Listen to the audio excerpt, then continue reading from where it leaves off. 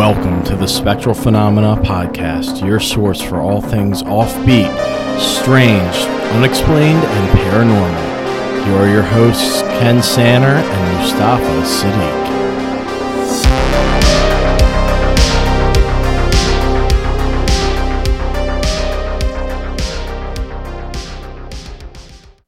Anyway, so I just wanted to tell you that I recently got a Facebook message inviting me to join the Illuminati. So for a small sum of $25,000, I can be a member of the global elite. How did you get to the point where someone... That's so cool.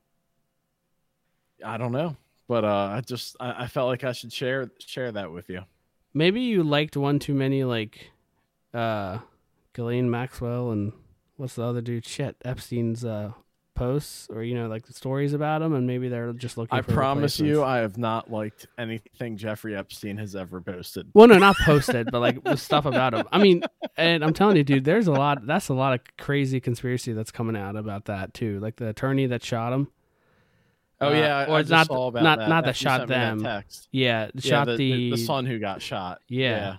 Well, the dude that did it.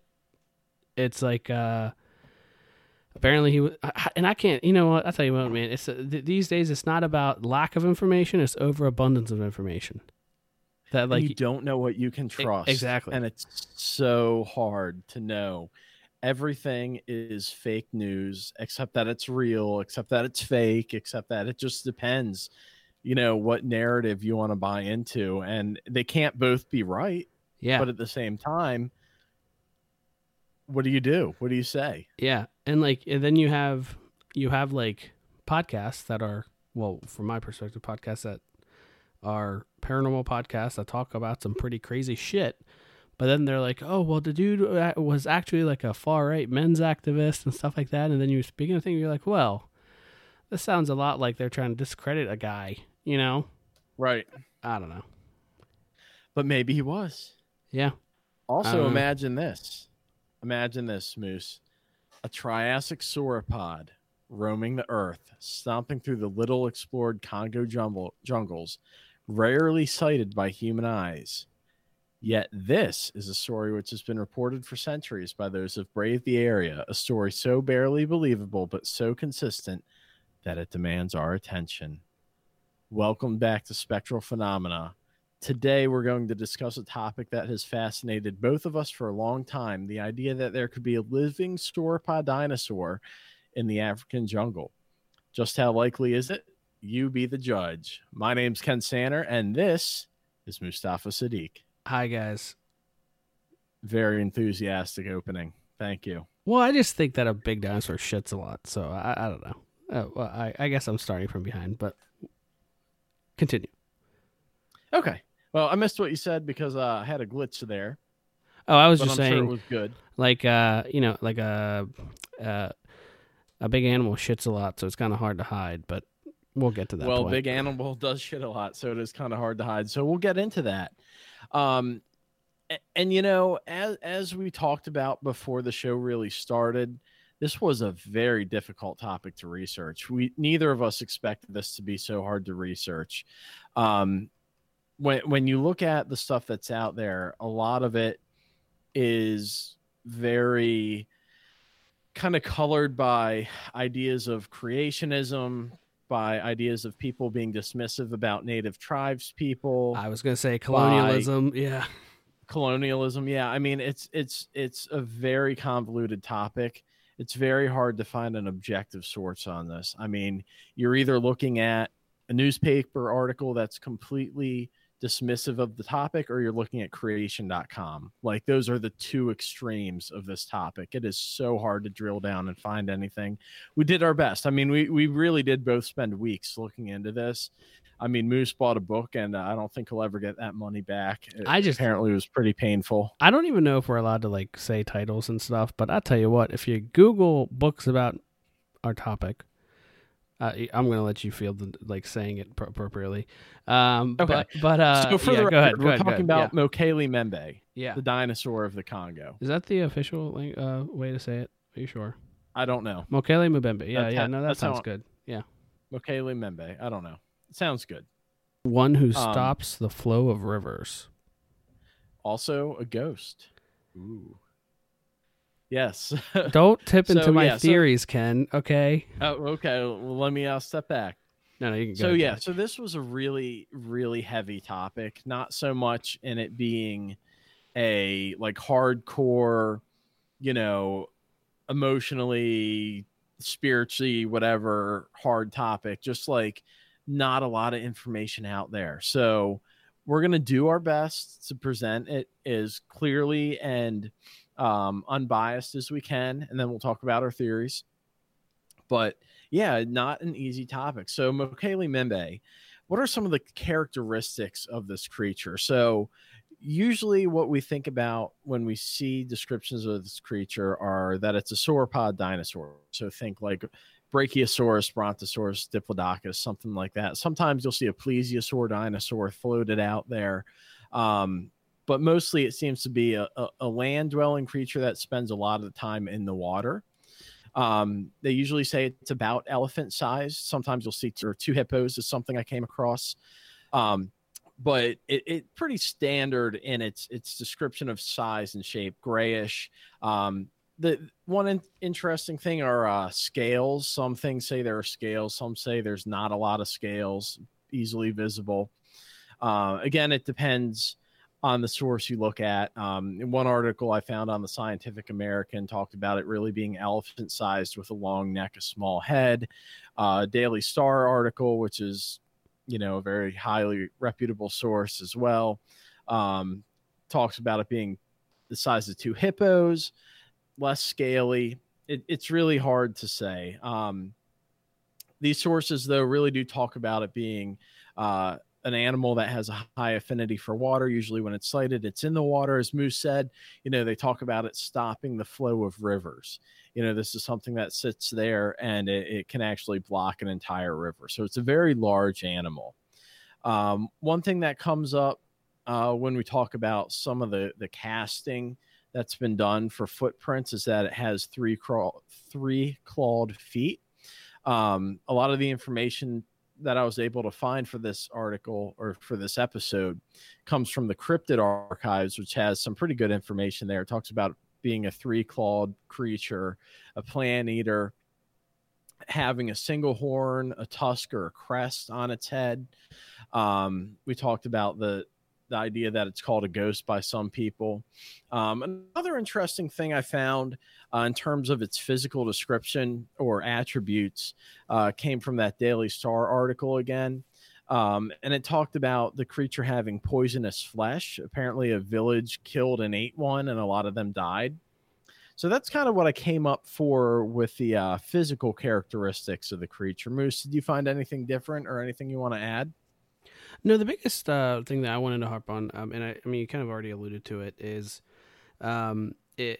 the size of the proposed animal is not what you saw in Jurassic Park, right? So it's not these massive plant-eating dinosaurs that could reach up and, hit the top of a 120-foot tree, which kind of plays into this thing being an actual physical animal versus a spiritual being, in my opinion, because as the earth has evolved, things that big can't really exist anymore, right? And we won't get into too much detail about that, but basically, if something was to survive, it would be forced to adapt or evolve into a smaller animal. But please continue. That's the only thing I had. Okay, so yeah, so I think we're pretty much on the same page with the physical characteristics. I think you bring up a really good point about how looking at the creature and looking at how life has evolved on Earth since, the Jurassic period, things have gotten smaller generally, right? So do we really have the flora to sustain a creature the size of an actual Brontosaurus or Diplodocus or something like that? I don't really know that we do. I'm not a dinosaur evolutionary expert, so I can't say that for sure. But I think that is a consideration, and it would make sense why this thing is smaller than those dinosaurs that existed, 6,000 years ago. Just kidding. Many millions I was of going to years say, ago. what? And I mean, to that point, and I know we're going to discuss this further, but I just want to say regarding, if when you guys listened to our episode last time, we talked about, the surface to volume ratio, right? And we talked about cellular metabolism, and the energy needs of something that big compared to the oxygen levels that are available. There's just not that much oxygen that was on the Earth compared to when, dinosaurs roamed the Earth. Again, don't want to walk too much more on that. I will be the first one to say that I'm not a paleontologist. I'm not an environmental guy. Please don't attack us about global warming, because we're not going to go there. But it's just. But continue, Ken, and then we'll return to that. Okay, so my goal in this originally was to divide this into pre-1900 reports and post-1900 reports. And what I found was that there are hardly any reports prior to 1900. Almost every report comes after 1900, many of which come well after 1900. There are some in the 1920s and 30s. Nothing really substantial until you hit the 80s. Most of the stuff from the 20s to the 80s is just like, hey, I saw something weird in the forest. To back it up prior to 1900, really the only thing I could find in the 1700s, French missionaries found 3 clawed footprints in the Congo Basin in the mud. That's really the only thing I could find. Again, that was from cryptid archives.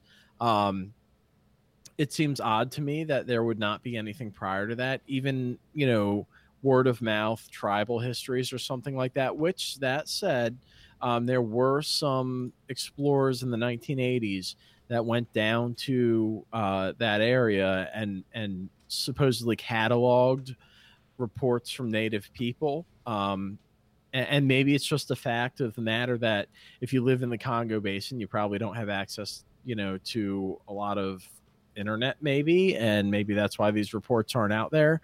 I don't know. It's not to discredit that these reports couldn't exist, that they couldn't be in the tribal folklore. And another thing is that apparently there is also a big stigma of talking about this creature in that area among the native peoples. It's seen as a harbinger of death. So it's not something that's talked about. That could contribute as well. That being said, there were Europeans down there during that time who didn't have that same predisposition not to say anything about it. So why didn't they see it? Again, unless this is some sort of a spectral astral being that only appears to, certain people or something like that. It could be, So do you have anything you want to touch on about pre-1900? Yeah, so it's hard, right? So we look at how much it's hard for us to see the reality of what cultures were, in say, sub-Saharan Africa, right? Or India, right? So my grandmother, was born in India, and certain cultures you just we would talk about, for example, my culture, and what she was raised in a Islamic household, but before then they were Hindu, and so many things that just kind of get lost or get glossed over when you get the imperialism overtones on it, right? So we can't discredit that there were some, local stories that came from it, right? Local traditions and religious aspects and cultural items that could have existed. But it's really, especially with this topic, it's so hard to discern that from sensationalism, from obviously Western influences that want to portray not only this animal, but this area, but the people that they, were trying to, in my opinion, exploit to get a sensational story out of them. And that is very interesting that you use that term sensational, because there is a pretty heavy theory that a lot of these early reports of this creature were to do with the dinosaur sensationalism that was sweeping the United States and Europe in the early 1900s. And that just happens to be when this thing started getting seen all of a sudden, which again doesn't discredit the fact that there are, legitimate native stories and legends about it, but it's entirely possible that they were just stories and legends, and that these Europeans brought them back as, hey, this is a real deal. Guess what we saw? Buy my book, kind of deal. Mm-hmm. I don't know that any of these guys wrote books or whatever, but they probably, wrote papers, did interviews, stuff like that. So I just think that's something to consider. It does not discredit the idea that this thing could exist. It certainly doesn't discredit the native, folklore around it, but it is a consideration that we need to take. So we move into, go ahead. No, go ahead. That was okay. Yeah. Okay. So we move into the post 1900 reports. I mentioned that, from basically the early 1900s, 1910s through the 1980s, particularly the 1910s through the 1940s, there were a lot of witness accounts without any hard evidence. I mean, we could sit here and talk about it, but basically they all saw a dinosaur. That's pretty much what it is. It was an elephant-sized dinosaur. It ate leaves, it sat in the river, and that's what it did. So moving into some harder evidence, allegedly, we have a couple people, and by a couple I mean two, which is what a couple means, who really came up with some interesting stuff. The first one is Herman Rootgeisters, if I'm saying his name right, 1981. He collected what he believed were droppings from the creature, footprint casts, recordings of the sound, the Herman Rootgeisters recording of Mokele Membe. It's Regusters. You can hear that sound of an alleged Mokele Membe. Then we have from 1980 to 1981, we have Roy Mackal. Roy Mackal is an interesting character, and he could probably actually be the subject of an episode all on his own, because he was a professor of zoology. He did a lot of work in virology, and he took an interest in cryptozoology, and he really tried to work to promote respectability of the field. Now, he didn't come up with a whole lot of hard evidence stuff, but what he did do was he went down to the Congo Basin and some of the other areas where this creature's been sighted and collected a lot of stories of Mokele Membe from the natives of the area. So that I think is an interesting take. He did get one good footprint photo. That was kind of like his hard evidence that he got. So that's pretty interesting. And then we have two more things. So we have a Japanese film crew in 1992 who observed something large and apparently with a long neck coming out of a lake. Now, they actually got this on video, and you can YouTube this video, look it up on Cryptid Archives, and actually see this video of this creature. And then the last thing we really have is just a report. It's the Kabonga tribe reportedly killed a Mokele Membe in 1999. And that's kind of where the trail drops cold there. We don't have a whole lot of anything after that. I couldn't find anything after the year 2000, which isn't to say that it doesn't exist. I don't know, Moose, did you find anything between 1990 and 2020 there was that I didn't hit on?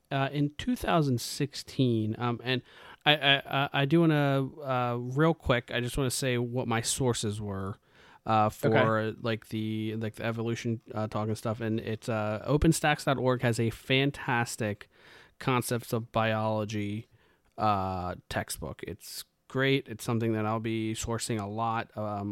This on top of the anatomy and physiology textbook that we discussed last time. Not too much of that in this one, but just that as a source. On top of that, I'm not going to lie to you guys, Wikipedia was a source that I used. I don't know if you used it or not, Ken, but it's so hard to find stuff on this thing. I shamelessly used Wikipedia for several things coming up. Yeah, I mean, I'm not gonna lie to you. Just a side note on Wikipedia. I failed a paper in high school, and I've always been jaded because I used Wikipedia as a source, and I get it, right? It's there's a lot. It's all individuals putting into it, but I'll tell you what, it's a great stepping off point for finding legit sources, and sometimes it's one of the only sources you can find. So I'm just gonna read off to you. If I can just hit on Wikipedia real quick. Sure. I think as long as you verify the source of Wikipedia, there's no issue. Yep. I don't know. But sorry, continue. No. So, two things that I have post, so closer to us actually. It says in August and September of 2018, a film crew, along with a DNA scientist, traveled to Lake Tele, which this is supposed to have, all occurred. And it just says in one sentence, they did not find the dinosaur. However, they found a new green algae. So that's good. Also, in 2016, a documentary crew from South Africa tried to make an independent documentary, which they, I guess they successfully tried because they sold it to Discovery Africa. There's a couple names listed here, and apparently they tried for 4 weeks traveling in the region, and kind of collecting the stories, kind of like what you described. It might be the same encounter. I can't remember the year that you said. What they had difficulty with is separating the physical and spiritual existence of Mokele Mbembe. Okay. Yeah, and I think that'll. I didn't put a theories note in my notes, but we're definitely going to talk about theories, and that'll definitely play into that. Possible ancestors of this creature. Again, we're talking about something much smaller than the creatures I'm about to mention. And there are a lot more sauropods than what I'm going to say here. But we have Brontosaurus. We have Diplodocus, which is my son's favorite. We have Brachiosaurus. And then we also have the idea that this is some sort of a plesiosaur, which are the water-dwelling animals with the long necks, except they have fins instead of feet, which really doesn't fit with a three-clawed footprint model. The sauropod theory would obviously fit a lot better. Again, I'm not a dinosaur expert. I'm sure I'm missing some. Those are the big three that people talk about. I know there's a lot more, and someone listening to this is going to be like, oh, what about this dinosaur? And you're probably right. But that's what I came up with. Do you have any other possible ancestor thoughts, Moose? I don't know. This might be a good time to get into some of the biology and evolutionary thoughts. Yeah. Have. Yeah. So, no, I don't have any other ancestors. I'll let you get started with the biology, and then I'll take it from there. Okay. All right. So when we think about the biological requirements for a creature like this to survive, the core closing argument that I came up with is we have no idea. And the core thing that I kind of came down to was we absolutely have no idea. We have no frame of reference to put this thing in. So when we think about the largest living reptiles we have the largest living reptile, which is a saltwater crocodile, which is about 22,000 pounds. And this thing is a carnivore, so its nutritional requirements are going to be very different, not to mention the fact we're talking about something magnitudes times larger. The largest living herbivore reptile is the Adabra giant tortoise, which is about 790 pounds, which is an ant to this thing. I mean, there's really no good way to define what this thing would need to eat, how much room it would need to survive, reproduce, establish a minimum viable population. We just don't know. The Congo Basin is about 1.5 million square miles, in size. I started to look up stuff like the minimum viable population of elephants because, they're the largest living herbivore on Earth, but that's not even relevant because that's a mammal and we're talking about a reptile. we're talking about something so drastically unknown to us that we really we can't put a good scientific base to it other than what paleontologists have surmised about living or dead sauropods. These things haven't been alive for tens of millions of years, maybe hundreds of millions of years, and we just don't know. Yeah, no, I'm with you, Ken. I do want to two things. So you touched on the evolution side of things, and then you touched on the cellular metabolism side of things. So I'll talk about the thing that's I think easier first.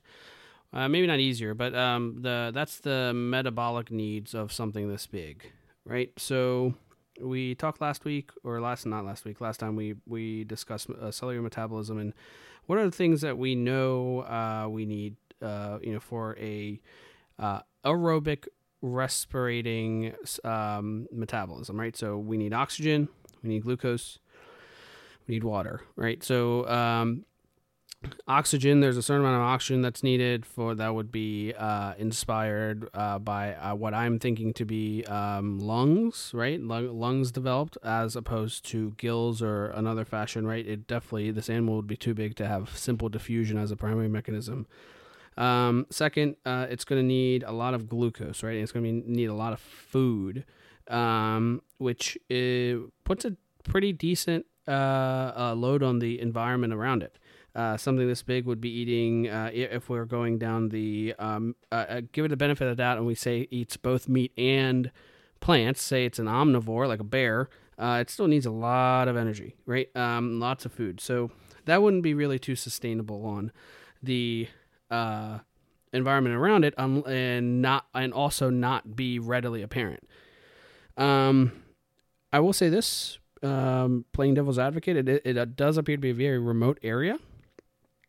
I don't think that it's realistic for us to actually, I don't know. I can't say that it's realistic for us to not have discovered every big species, right? But I think we're pretty good at DNA analysis, and I think we're really good at phylogenetics, which is like, the study of like animal family trees and so on and so forth.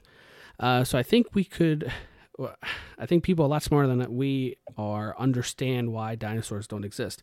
But dinosaurs also didn't just go away, right? Yes, there appears to be a massive extinction event secondary to a massive asteroid hitting, right? And that, from my understanding, is the leading theory as to why there was a massive cataclysmic effect in the population of Earth, right? Of the genetic diversity of Earth and the different animals on Earth, which led to something called a bottleneck event. But that doesn't mean dinosaurs went away. They just evolved into what we see today. We see birds, right? We see birds of prey. We see chickens, right? So it from my understanding, it's way more likely that these animals didn't have scales but had feathers, right? Especially, by when we talk about the times that are closer to when we exist. So we're kind of transitioning from the biology, from the metabolism to the evolution talk. So you brought up the concept of minimum viable population, right? So what does that mean? So there is the language of our life, right? The alphabet of life is DNA, right? We have nucleotides, right? So small little chemicals that kind of are in sequences that write up the code for life. And when you say we are assuming that this animal has sexual reproduction, as a mom and as a dad, their DNA combines and there is animal, right? That DNA is codes for everything on how, for example, it codes for everything in your body, but it also codes for things like the immune system, right? And there's a very viable chance that, if you have a population that's too small, something called a mutation can occur, and it could be a critical mutation that kills off a whole species, right? And I know I'm kind of rambling here, but there's a lot to cover. Maybe something happens like in today's day and age, like COVID, where if you have a small amount of individuals that are very similar in what they're coded in, if a virus is really good at killing that specific type of code, it can kill off a population way easily. So I know I kind of put the cart before the horse here, Ken, but the combination of factors that prevent this animal from surviving without being readily seen by other people, by people, combined with the fact that a small population isn't really sustainable for a population to exist, kind of leads me to where we're going to go at the end, which is what I believe is the reality of Mokele. But go ahead. Well, I mean, we're pretty much at the end, but I want to hop on two things. Number one is somebody who has owned chickens for the better part of the past 10 years. I can definitely tell you that they definitely think they are T-Rexes or Velociraptors or something like that. They are vicious little things that you would never expect because they look cute and cuddly, and they certainly like a good hug, but they can be very vicious, especially guinea hens, not really chickens, but guinea fowl. They definitely think they're dinosaurs. Two, you brought up the idea that aerobic metabolism has some very basic requirements. And of course, you're absolutely right. But what if they don't use aerobic metabolism? What if they use anaerobic metabolism? No, I'm kidding. I know that's not really realistic for a creature of that size or, long term. But I mean, who knows? We know of, though. That we know of. I mean, that we know of. That we know of. You're right. Mm-hmm. And we have to consider that, the supposed, of course, all of our relatives that lived back then, but the supposed relatives of this thing, the atmosphere and everything was very different back then, a very different makeup of gases, and who knows, maybe some aberrant evolution occurred and this thing can survive somehow. I don't know. Yeah. And so two other things, Ken, I forgot to mention. So, yeah. And I'm going to read this directly as I wrote it from Wikipedia, and it said there's something called the 5,500 rule, right? And this is directly from Wikipedia where I read it. It says that the 5,500 rule is where a population needs 50 individuals to prevent inbreeding depression, and 500 individuals to guard against genetic drift at large. And I think I don't want to get into genetic drift, and so there's four primary pushes of or causes of or things that cause evolution to occur.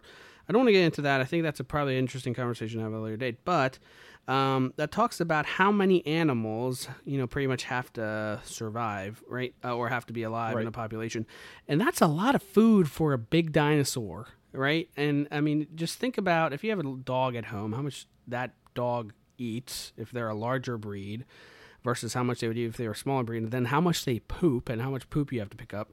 That's a lot of poop. Right, and that's hard to just hide. Second, it is easy to forget that the thing the thing we see on the cover of the Jurassic Park VHS you have at home, that dinosaur had natural predators, right? And that dinosaur was not an isolated animal in its environment. There was a complicated ecological balance, right?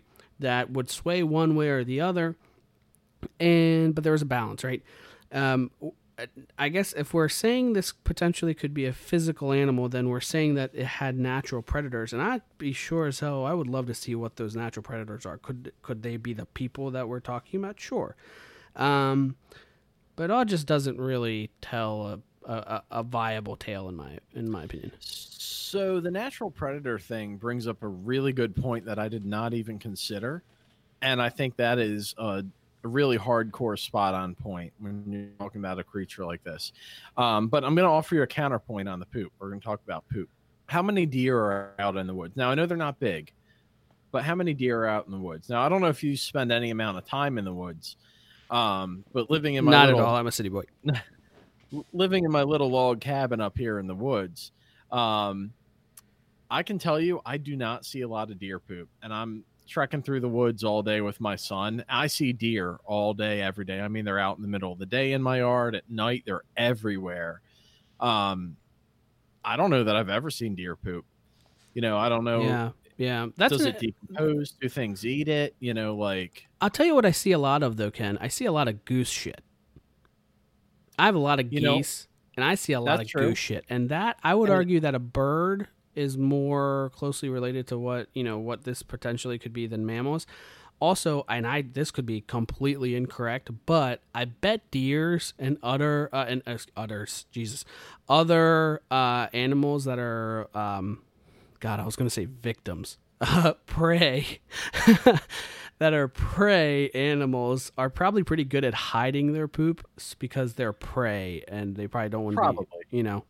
And I'll offer a counterpoint to my counterpoint is that our guinea hens and our chickens shit everywhere, and it's around all the time. And my in-laws have horses, and if you go out in the horse field, they've got 20 acres. You can't walk anywhere in that 20 acres and not watch where you're putting your feet because there is shit everywhere. I want to say something about horse shit because I went to England, and because we had to do it once, I went to London, and I saw the mounted horsemen, right? And they have these little cubbies. They have these cubbies, right? And so they're in these little cubbies, and the horses just stand there, and these guys are, standing at attention, or gals. But the horse just constantly shits. And then it just steps in its own shit because it has to stay put. And I'm like, right. And so they shit a lot, man. That was disgusting. I hated that smell. So one more point I want to make about shit is that we're going to have to get our podcast marked explicit just because of this episode. Oh, I'm sorry. I'm sorry. I guess we probably shouldn't dwell on shit too much either, but it doesn't matter. That's all right. It doesn't matter.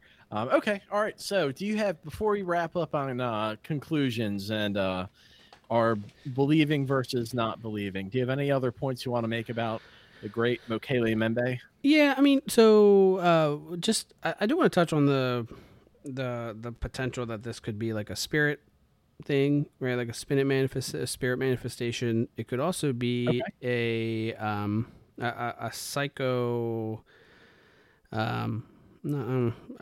maybe a psychological phenomena, or maybe a collection. So here's a question. Yeah. Could there be, and this is a really deep question when you get into, like significant mental illness, like schizophrenia or mania and bipolar disorder, psychosis. Do cultural values and beliefs impact what people see? Absolutely, Ken, absolutely. And I'll tell you why. And I'll tell you why. I'm Indian, right? I was raised in a particular way. I was raised in an Islamic household, but that household was very superstitious. In particular family members were. And you're prone to explaining things that you perceive that you don't understand in the guise or in the frame of what you know, right? And if you see something that you can't explain and you have been raised in a particular environment where a particular explanation is the explanation that is accepted, then you are going to classify similar phenomena in that same classification. And how we are nature and nurture, right? That nurture part is what teaches us what our patterns are defined as. Yeah. Yeah, I think that's interesting. Now, that does not account for the Europeans who say they've seen this. I think they're all bullshitting. Sorry, am I getting too ahead of ourselves? Back to the idea of the dinosaur craze. Okay, so we're in conclusions now. Moose thinks it's all bullshit.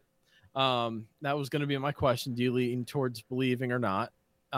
I want to believe. I really want to believe, Ken. I'll tell you what, man. This thing, Mokele Mbembe, right after the Loch Ness Monster, Mokele Mbembe was my introduction to like cryptozoology, right? I wanted to believe this thing, but as soon as I got into probably even high school, especially college studies, and you learn like real biology, and you're like, damn, that's probably not real, right? Like, are we at the part where I can say what my theory is? Yeah, absolutely. I'm going to say that this thing, drum roll, is a psychological phenomena that is it's caused by imperialistic colonizers that want to sell something, right? And they took this one idea, right? Or anecdotes that were apparently unrelated and spun together a fictitious tale to spur up interest from a society. That's my opinion. That's what I think it is. Wow, that's heavy. We can't get that political on our other podcast. No, we can't. No, that's a very. I mean, it's traditional imperialistic sensationalism. That's what I think it is. Okay. We probably lost a ton of viewers from that or listeners, but I don't care. We we're on our second episode. We probably had 10. We're now down to 5, but that's okay. We're probably down to 0. In any case, but it's fine. That's fine. all right.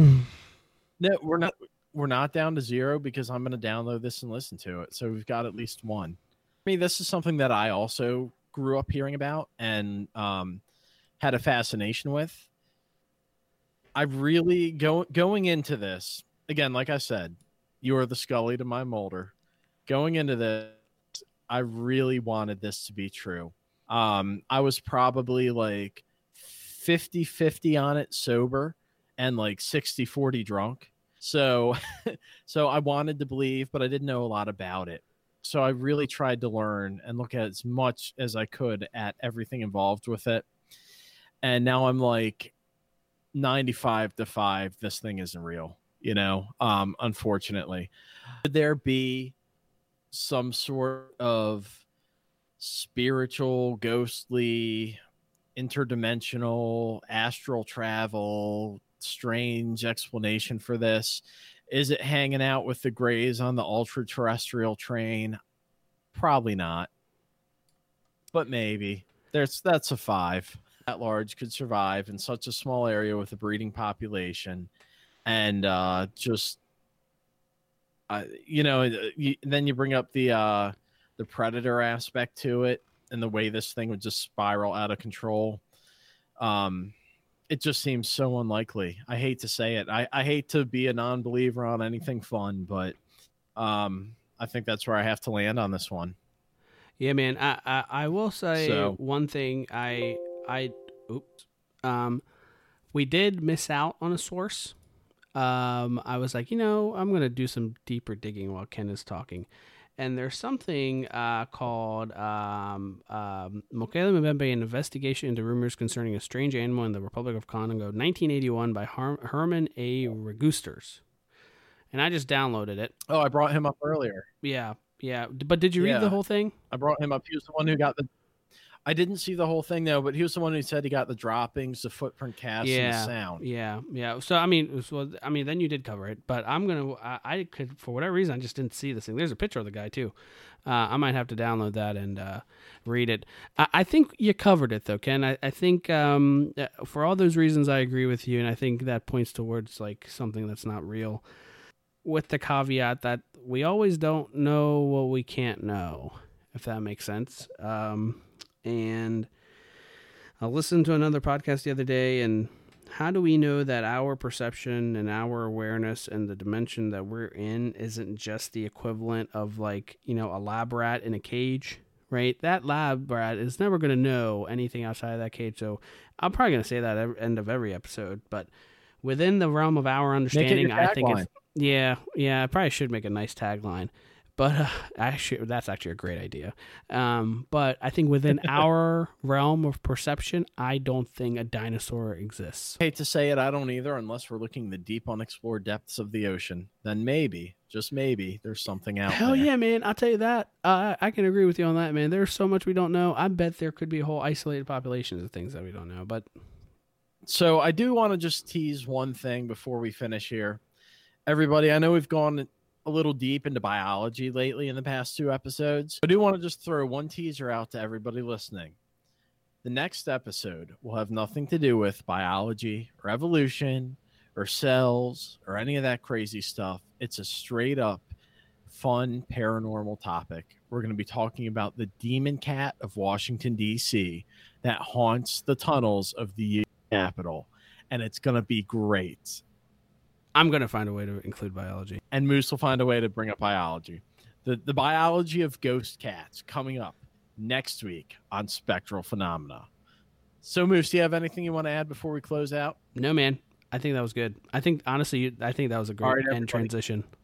All right. Sounds good, everybody. Thank you so much for listening to us today. We look forward to being with you next week. Make sure you check us out on Facebook. Check us out on the internet. Check us out on Facebook at Spectral Phenomena. Check us out on the internet, www.spectralphenomena.com. Listen to us anywhere you get your podcasts. Of course, you already know that because you're listening to us now. We'll see you next week. Have a great night, everybody, and be safe. Ken and Moose signing off. Have a good night.